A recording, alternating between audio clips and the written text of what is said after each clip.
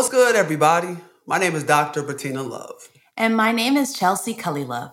And you are listening to Teaching to Thrive.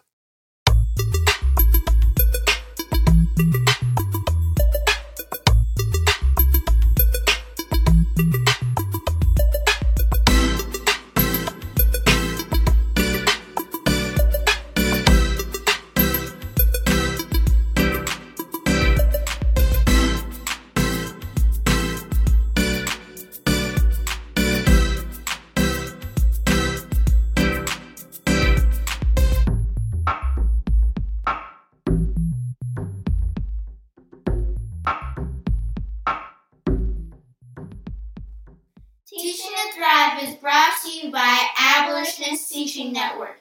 You can follow us at abolitionistteachingnetwork.org. What's up, everybody? Welcome to Teaching to Thrive. We took a few months off, but we are back, and we are back with the one and only Rodney Robinson, National Teacher of the Year. What's up, man? What's going on? What's going on? It's always good to work with you all. Oh, it's great to hear your voice. Hey, Rodney. So we know a little bit about you, and is it cool if I read your bio to let our listeners know a little bit more? Works for me. All right. Thank you so much. So Rodney is a 20-year teaching veteran. He graduated from King William High School in rural Virginia in 1996. That's the year I graduated too. He received a bachelor's degree in history from Virginia State University in 2000 and a master's in educational administration and supervision from VCU in 2011. He started teaching at the Virgie Benford Education Center in 2015, a school inside Richmond Juvenile Detention Center, in an effort to better understand the school-to-prison pipeline. His classroom was a collaborative partnership between himself and his students. The knowledge he gained from his students also helped to develop an alternative programs to keep students from becoming part of the school-to-prison pipeline. He has received numerous awards for his accomplishments in and out of the classroom. He worked with Pulitzer Prize-winning author James Forman to develop curriculum units on race, class, and punishment as a part of the Yale's Teacher Institute. He was named 2019 Teacher of the Year. He used his time as Teacher of the Year to advocate for cultural equity, to make sure students have teachers and administrators who look like them and value their culture. He was recently named HBCU Male Alumnus of the Year by HBCUdigest.com. He was also named number 8 on the Roots magazine's Top 100 Influential African Americans in 2019. Currently the senior advisor with Richmond Public Schools. Hey, Rodney, what they say about Virginia? What is Virginia? What are we? 2 up, 2 down. 2 up, 2 down. Okay. Welcome, Rodney. Okay, now see, I'm outnumbered today because these both folks are from Virginia, so they go hard. Yeah. VA all day. They all day. I ain't gonna say now. Come on, New York. Well, listen. We talk on this podcast and the Abolitionist Teacher Network about abolition, about, dismantling and abolishing mass incarceration, abolishing the police, abolishing ICE. And here you are, the National Teacher of the Year, 2019 National Teacher of the Year. And you worked and taught in what I call juvenile injustice centers. And so tell us your desire, tell us your motivation for wanting to create change and do abolitionist work inside of juvenile injustice centers? Well, my desire actually came from burnout. I had spent 15 years in Richmond Public Schools, and I was working spent most of my time at Armstrong High School. And it's one of those schools that has been economically, racially segregated from the city. To put it in context, there are 6 major housing projects in the city of Richmond. 5 of them feed into Armstrong High School. And so it's just that type of school that has been cut off from the rest of the city. However, I loved it. I loved working with that community, working with those kids. But 12 years was just burning me out. And so I got a call from, for a friend of mine who had just gotten a principalship at the jail. I say detention center all the time. This is jail. People get that confused. Mm-hmm. And so she called me and said, hey, you know anybody who'd be a good history teacher? I was like, I don't know. Then she's like, let me be real. I want you to come down here and teach. You know? And I was like, why me? She's like, because they're the same kids you're teaching at Armstrong. Same kids you taught that with. It's those same kids that have fallen through the cracks. And all they need is somebody who would work with them and somebody who just understands what they're going through. And so me, I was like, I don't know. Because me, I'm claustrophobic. Let's be honest. You know, going into a locked building just freaks me out sometimes.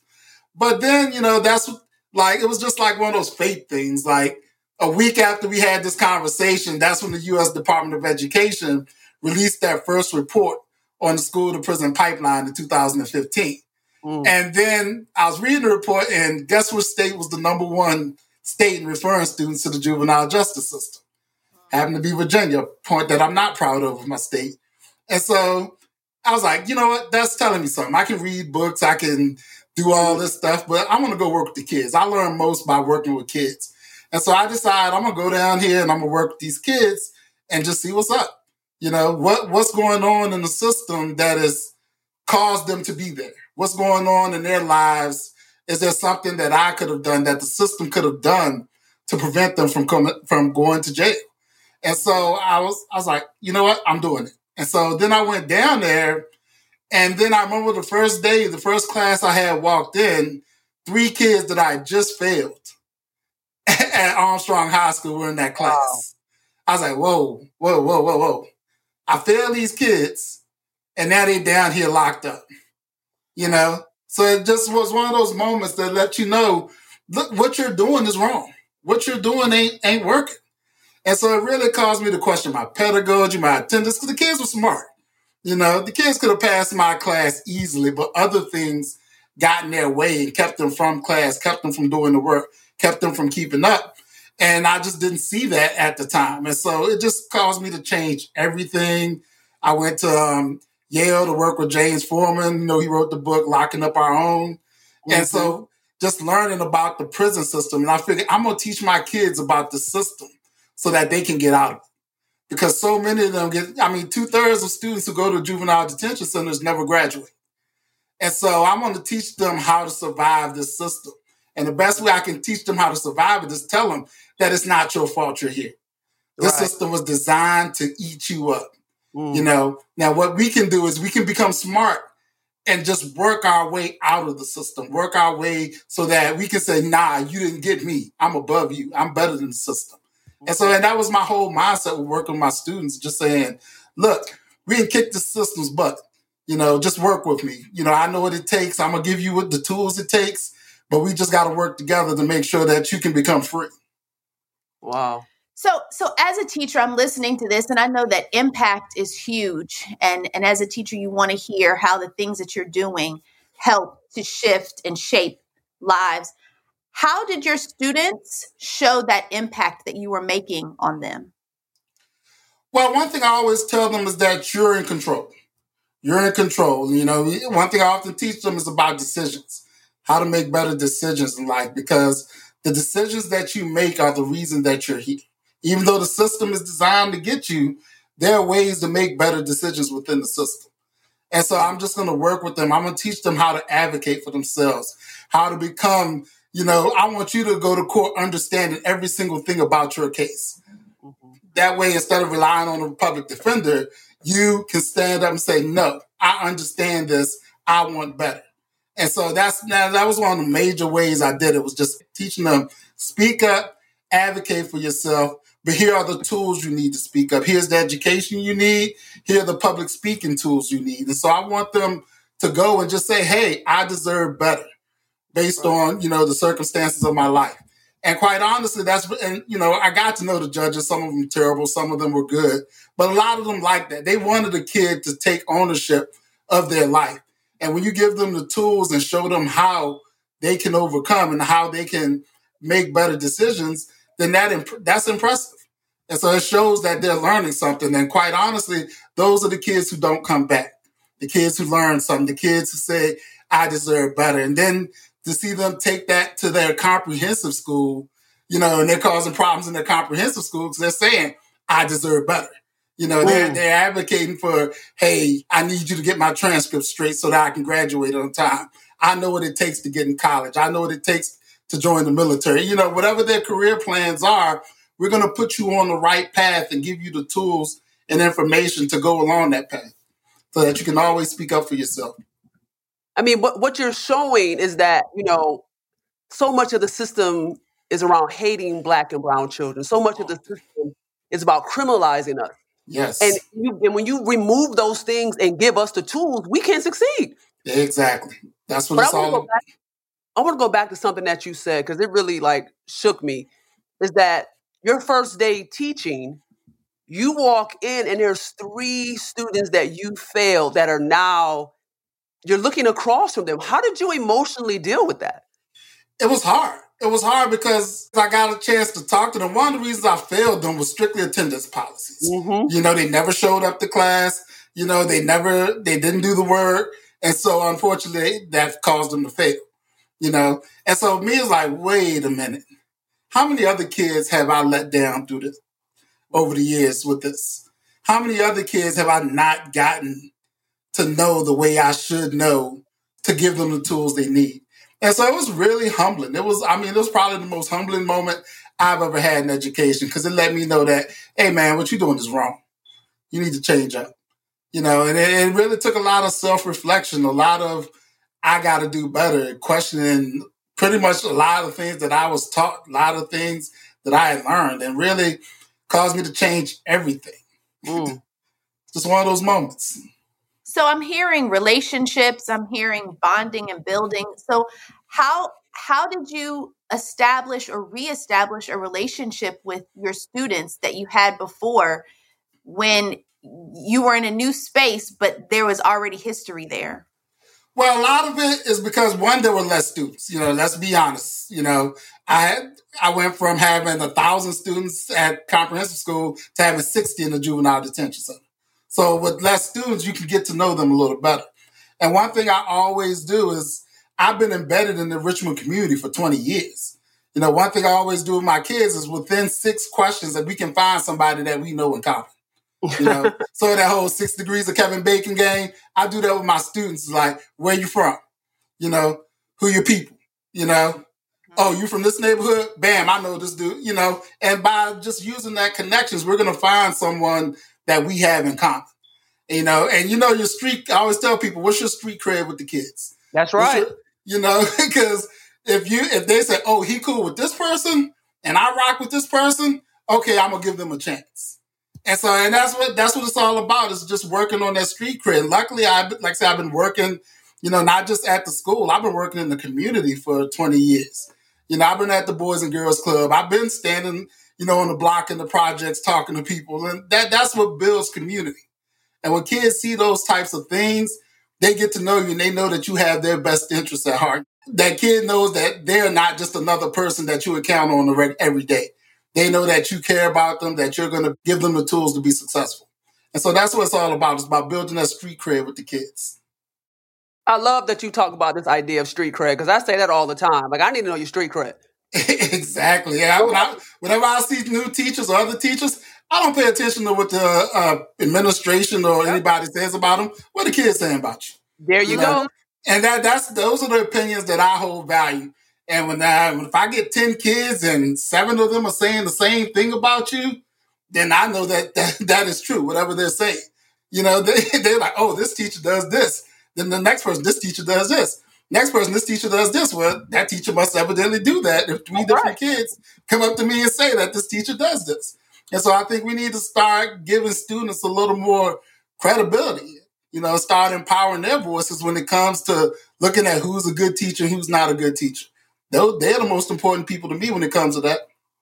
Yeah, so let's shift a little bit to this idea of abolition. Since you are someone who has taught in this idea of mass incarceration, what are the things you think are the ways in which we can start to tear this thing down piece by piece? When we talk about abolition and prison abolition, the school to prison pipeline, or what Dave Stovall and Erica Miner talk about, the school to prison nexus, which means it's not even a pipeline. You just in it. If your school is set up as a prison, it's not a pipeline. You actually in it. Yeah.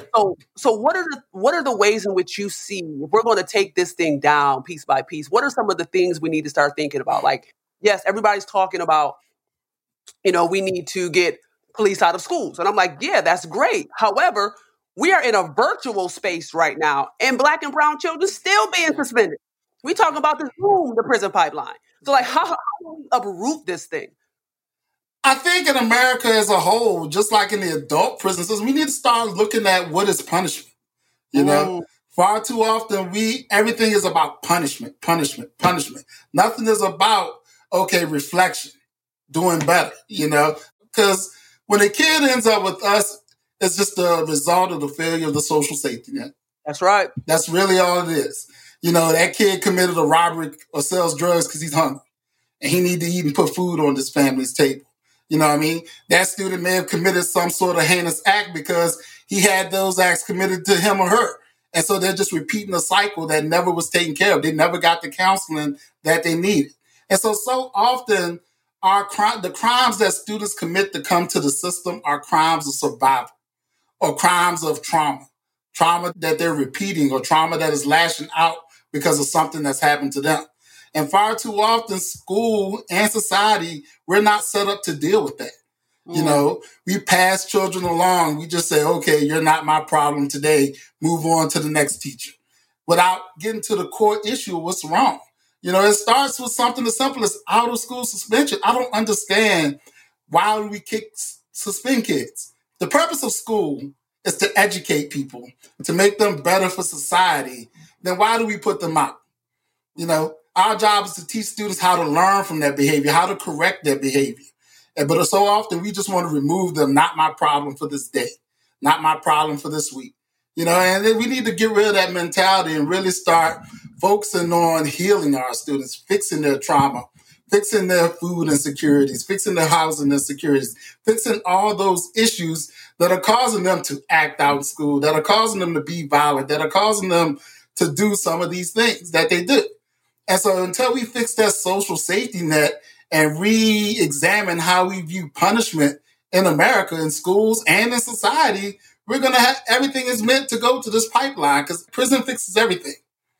That's our solution to everything. To a problem that we don't want to fix, is the answer is prison. We got kids in the foster care. You know what makes me so mad about my school? We have kids there who have not committed a crime or a very minor crime simply because the foster care system cannot find placement for them. Wow. We have kids, I'm not joking, we've had kids that spent 6 months to a year with us because they cannot find placement in foster care. That blows my mind. And when I go to that school, at least 25% of the population every day is because the foster care system is so broken. There's nowhere for them to go, so we're going to keep them locked up. And so those are the types of things that we need to start fixing. We've talked about defund the police. Yeah, defund the police and put that money into the hands of the people to solve some of their issues, to get them counseling, to get them housing, to get them the things they need. If we really want to abolish that school to prison pipeline, we need to find the money to fix our social safety net because ultimately every problem that needs to be solved that government can't solve, we use prison as an answer. And that's just not the way it goes. That answer was, to be honest, I had a question, and hearing you say that students are kept in these prisons as a fix for the foster care system, it took my breath away and made me sick. And I couldn't ask you my question. I'm sorry. No, there's no reason for you to apologize. Yeah. That is sickening. And so I'm just wondering, as we look at the education system, what do you think needs to be the structure of the education system so that we can help to really solve some of these issues that are pressing in education right now? How would you restructure the education system? How would I restructure it? I would make a wide-scale movement to get more Black and brown people in education. That to me, that solves a lot of our issues. And not just Black and brown people. We're talking about properly developed Black and brown people who believed in the abolitionist mindset in the education. because so many of our systems are based on the white European structure. That's basically what our systems are. And so anything that does not conform to that system, we shun it. We try to push it out. If we get more Black and brown people in education who can advocate for our students, who can advocate for our communities, who can advocate for the things we need, then we'll slowly start to crumble all of these structures. From the simple fact of a Black teacher who understands that gifted is a whole different thing. Sometimes gifted can be expressed through dance. Gifted can be expressed through music. Gifted doesn't have to be taken through a test. If we get more people who understand that mindset in positions of power making decisions, then that's better for our children. If we get more people with an abolitionist mindset in charge of discipline who want to heal our children rather than punish our children, that makes the system better. If we get more teachers who are willing to stand up and call out racism, sexism, homophobia in education, it makes things better for our system. But right now, our system doesn't reward those teachers. Our system punishes those teachers, and our system doesn't want to promote or give those people positions of power because it makes them uncomfortable.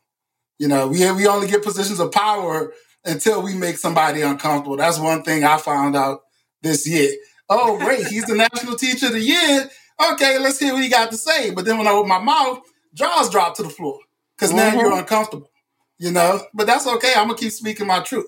And that's what we need to do. We need to start empowering and rewarding people who have the courage to stand up and fight for our babies and start getting rid of these people, who don't. And that's number one. I think before we need addition, we need a lot of subtraction. We need to get rid of a lot of teachers who just, like I always say, I can fix bad pedagogy. We can fix that. I can't fix bad morals, bad ethics, and people who don't believe in our children. I can't fix that. And so if you don't believe in that, then you got to go. Plain and simple. No, I love that. I love it all. I love this idea that I can fix bad pedagogy. But if you are corrupt morally, I can't fix that. Nope. If you don't see Black and brown children for who we are and see how beautiful we are, what you want me to do? Exactly. I love that. And I love also this idea of abolition because an abolitionist doesn't believe in punishment. We don't believe that Black children are criminal. And so from the very beginning, if we hire teachers who have an abolitionist understanding, then the whole idea of punishment leaves education. And why should we be punishing children? They're children. Exactly. Kids gonna be kids. Right. And that's also, a loss of Black childhood. Yeah, when exactly. Black children don't get to be kids, when they're punished for every single thing that they do. Not get on the tangent, but yesterday I saw AT&T commercial, and I don't know if you remember during the George Floyd protest, there was this little Black girl who was marching, just speaking her truth. And then I'm like, AT&T is using this for a commercial? You guys snatched that little girl's innocence. You guys have snatched her childhood to the point where she has to go in the street and march with such passion, and you guys trying to use that to sell me a phone? Right. And if she goes into the school with that same passion. Yeah. Oh, she's loud. We got to discipline her. There you go. Right. We're going to push her out. There you go. Exactly. Right. And so that pissed me off yesterday, not to get off on a different tangent. But no, you done pissed me off now. But you're exactly right. They use our voice, our anger, our rage to sell. But that same voice, that same anger, that same rage can't be in schools. No. That's the basic SEL curriculum, actually. That anger, that voice, that rage is what they base SEL curriculum on to tell us how we are the problem and this is the problem. That's how they sell these SEL curricula. Exactly. It's just wild. It's just wild. I'm so thankful for your voice and so thankful for all the courage behind your voice. Appreciate it. I know it had to be something. So let's talk about where we are, right? We are, I don't know, hopefully 60 days until Trump, maybe 58 days until Trump has to pass. 57. There you go. I know. 57. It's the countdown is real. Yep.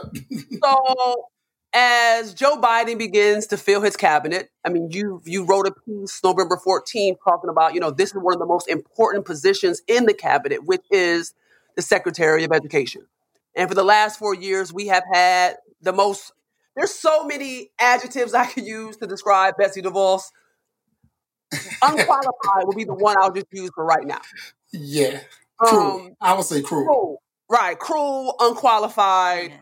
She hides her cruelty behind incompetence. And people's like, oh, she's just incompetent. It's not incompetence. It's cruelty.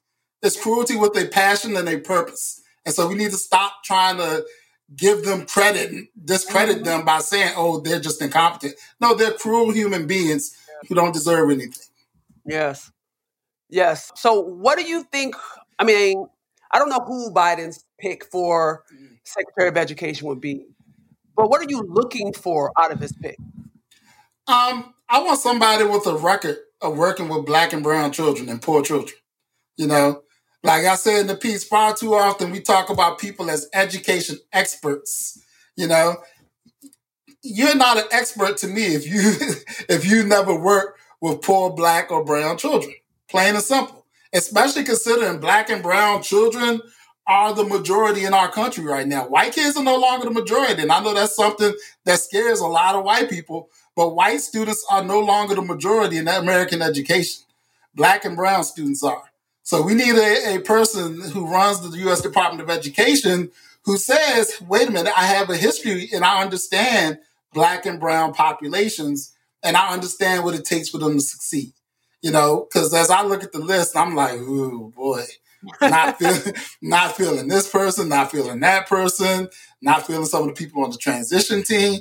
You know, we need people with proven records of working with Black and brown populations. And then when I see the people on the list, like, okay, they have a proven track record, like, you know, my sister in Baltimore, now all of a sudden, all these people are coming out to attack her and discredit her. I'm like, whoa, you know, you're trying to maintain a status quo. I sent out a tweet yesterday. It's like, I'm scared because all of Joe Biden's picks have been status quo. You know, trying to restore, quote unquote, normalcy to our government. We don't need that status quo in education. We need somebody who's an outside the box thinker, somebody who believes in all children, somebody who doesn't have a political agenda, somebody who doesn't have a personal agenda, just somebody who believes in the holistic education of all children.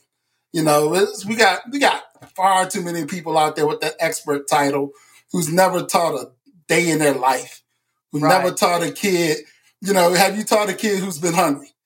You know, have you taught a kid that came to school after, you know, having a traumatic event that happened that morning? You know, what are you teaching? What gives you the right to be called an expert? You know, just because you have a PhD from, you know, Harvard or some other school, I tell people anytime, I'll put my 21 years of experience in Richmond Public Schools against any PhD in this country. You better say it. You know, because I learned what it takes to educate Black and brown children, you know, but do you have that? Do you understand that? And, you know, and that's just strictly from a number standpoint. They are the majority of our students now. So we need someone with a history. And like I said, it could be somebody white. I don't care. But you better have a record of working with Black and brown children. You know, you need to have somebody who pretty much values teacher voice. You know, somebody who will bring teachers to the table and say, let's make these decisions. You know, and that's what I want. I just want somebody who really cares about children, not about agendas, not about, you know, who's supporting them, not about just children. That's what I want. So as we talk about Joe Biden's pick for Secretary of Education, I'm curious as to how you learned about yourself and your craft and education as your role or in your role as National Teacher of the Year through the Trump administration. What was that like? Oh, man, that was, oh, man. It was weird. First of all, Teacher of the Year thing is weird, period. Because, you know, if you're about to work, you're about working with these kids all day, every day. You're about doing that. And now you're taking me out of the classroom and you put me in the spotlight, you know? And so it's like, so now it's like what I say, people are actually listening to. And so now I'm stuck in a situation where I'm, you know, Teacher of the Year. First of all, I'm a Black man. Let's be real. And had one of us in the position in 20 and 30 years almost. And so that automatically put me in a different space. And then there was just so much stuff that you have to deal with that other people don't have to deal with. And I had them, like, I'll give you the first example. When I was sitting, in the room with, some people from CCSSO who run the Teacher of the Year program, and we got they got a call that says, yes, we got a formal ceremony for the White House. And I was like, cool, we got a date, because the Trump administration is so unorganized, but you know that. And so, and then they were like, yay, we got a date, we're celebrating. Oh, by the way, you're not going to be in the White House, and President Trump is not going to meet with you. I'm like, what? But they see nothing wrong with this. They're going about celebrate, oh, we got a date for a ceremony. I'm like, how am I supposed to deal with this? I'm a Black man. Trump's not meeting with me. I didn't even get a formal invite to the White House. How am I not supposed to feel a certain way about this? And they're going on telling me this, telling me that, and blah. And I'm like, I'm in my feelings already from the moment. This is even before I even went on CBS this morning.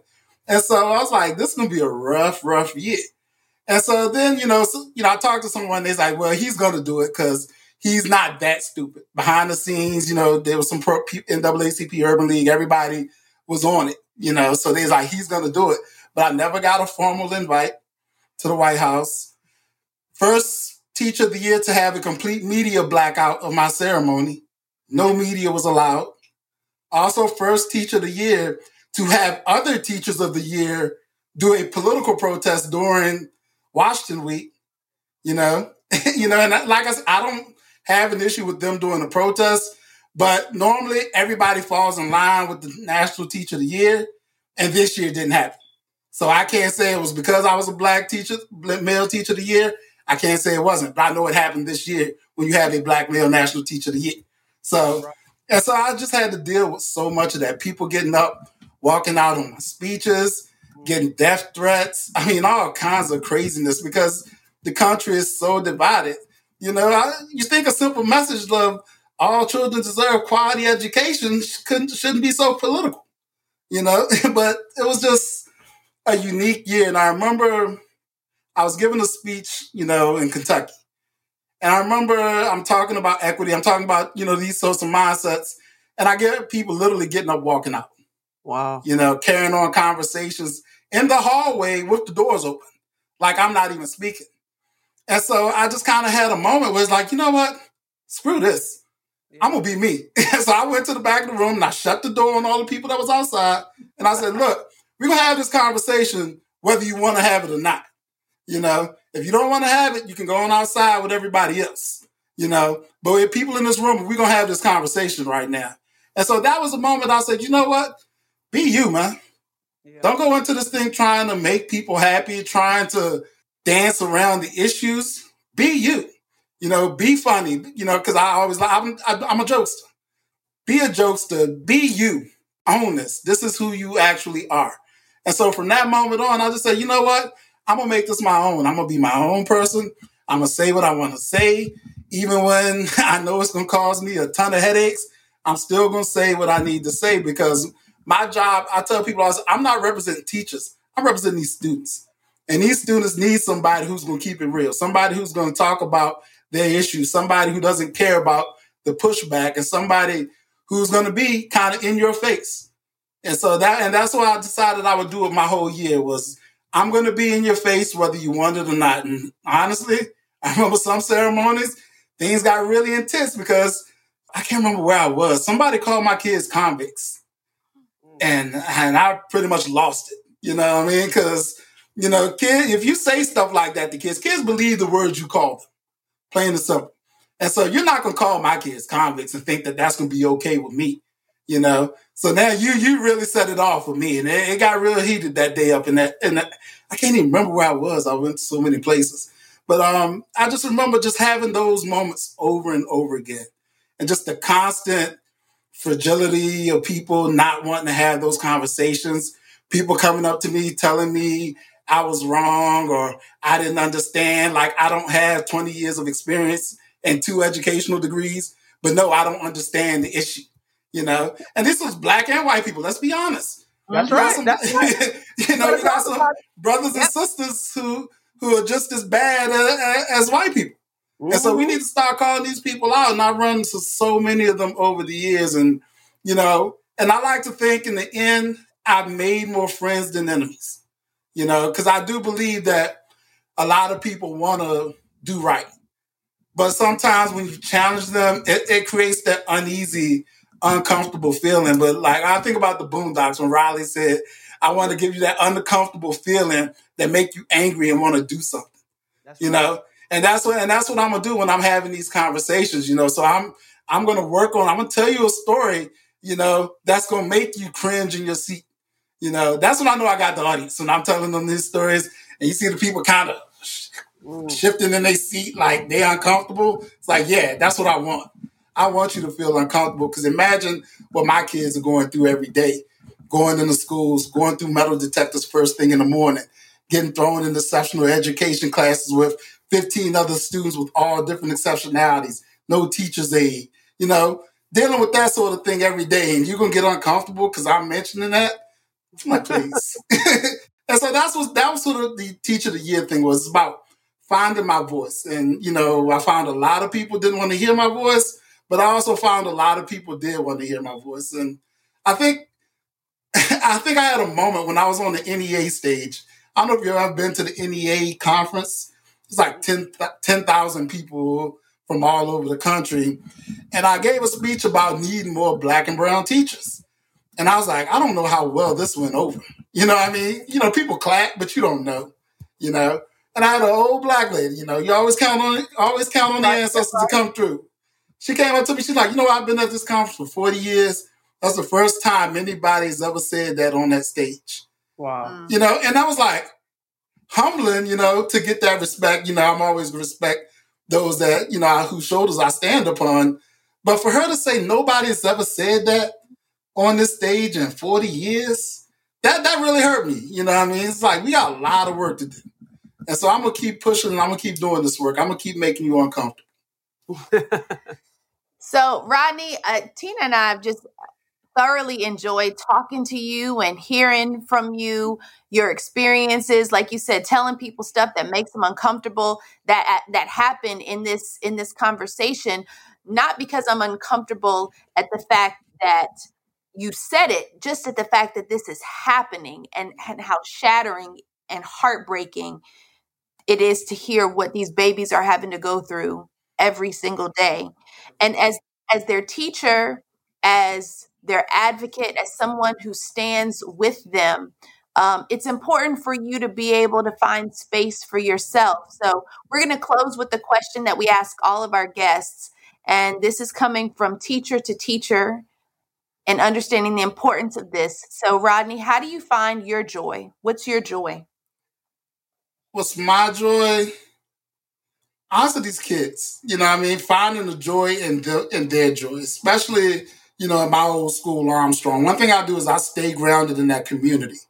And so when I see them experiencing life without stress, that's my centering place. I remember earlier this year, after the national championship game in New Orleans, I went through hell in New Orleans, just a whole bunch of behind the scenes mess and people just dealing with the politics and the backs, just the crap that comes along with having a platform. And I came back home and I was just like, what is this all about? I don't even want to do this no more. I don't even want to go travel no more. I don't want to speak no more. And I remember I went to a basketball game, at my old school. And I called the game because I was PA announcer for, 15, 20 years in East End.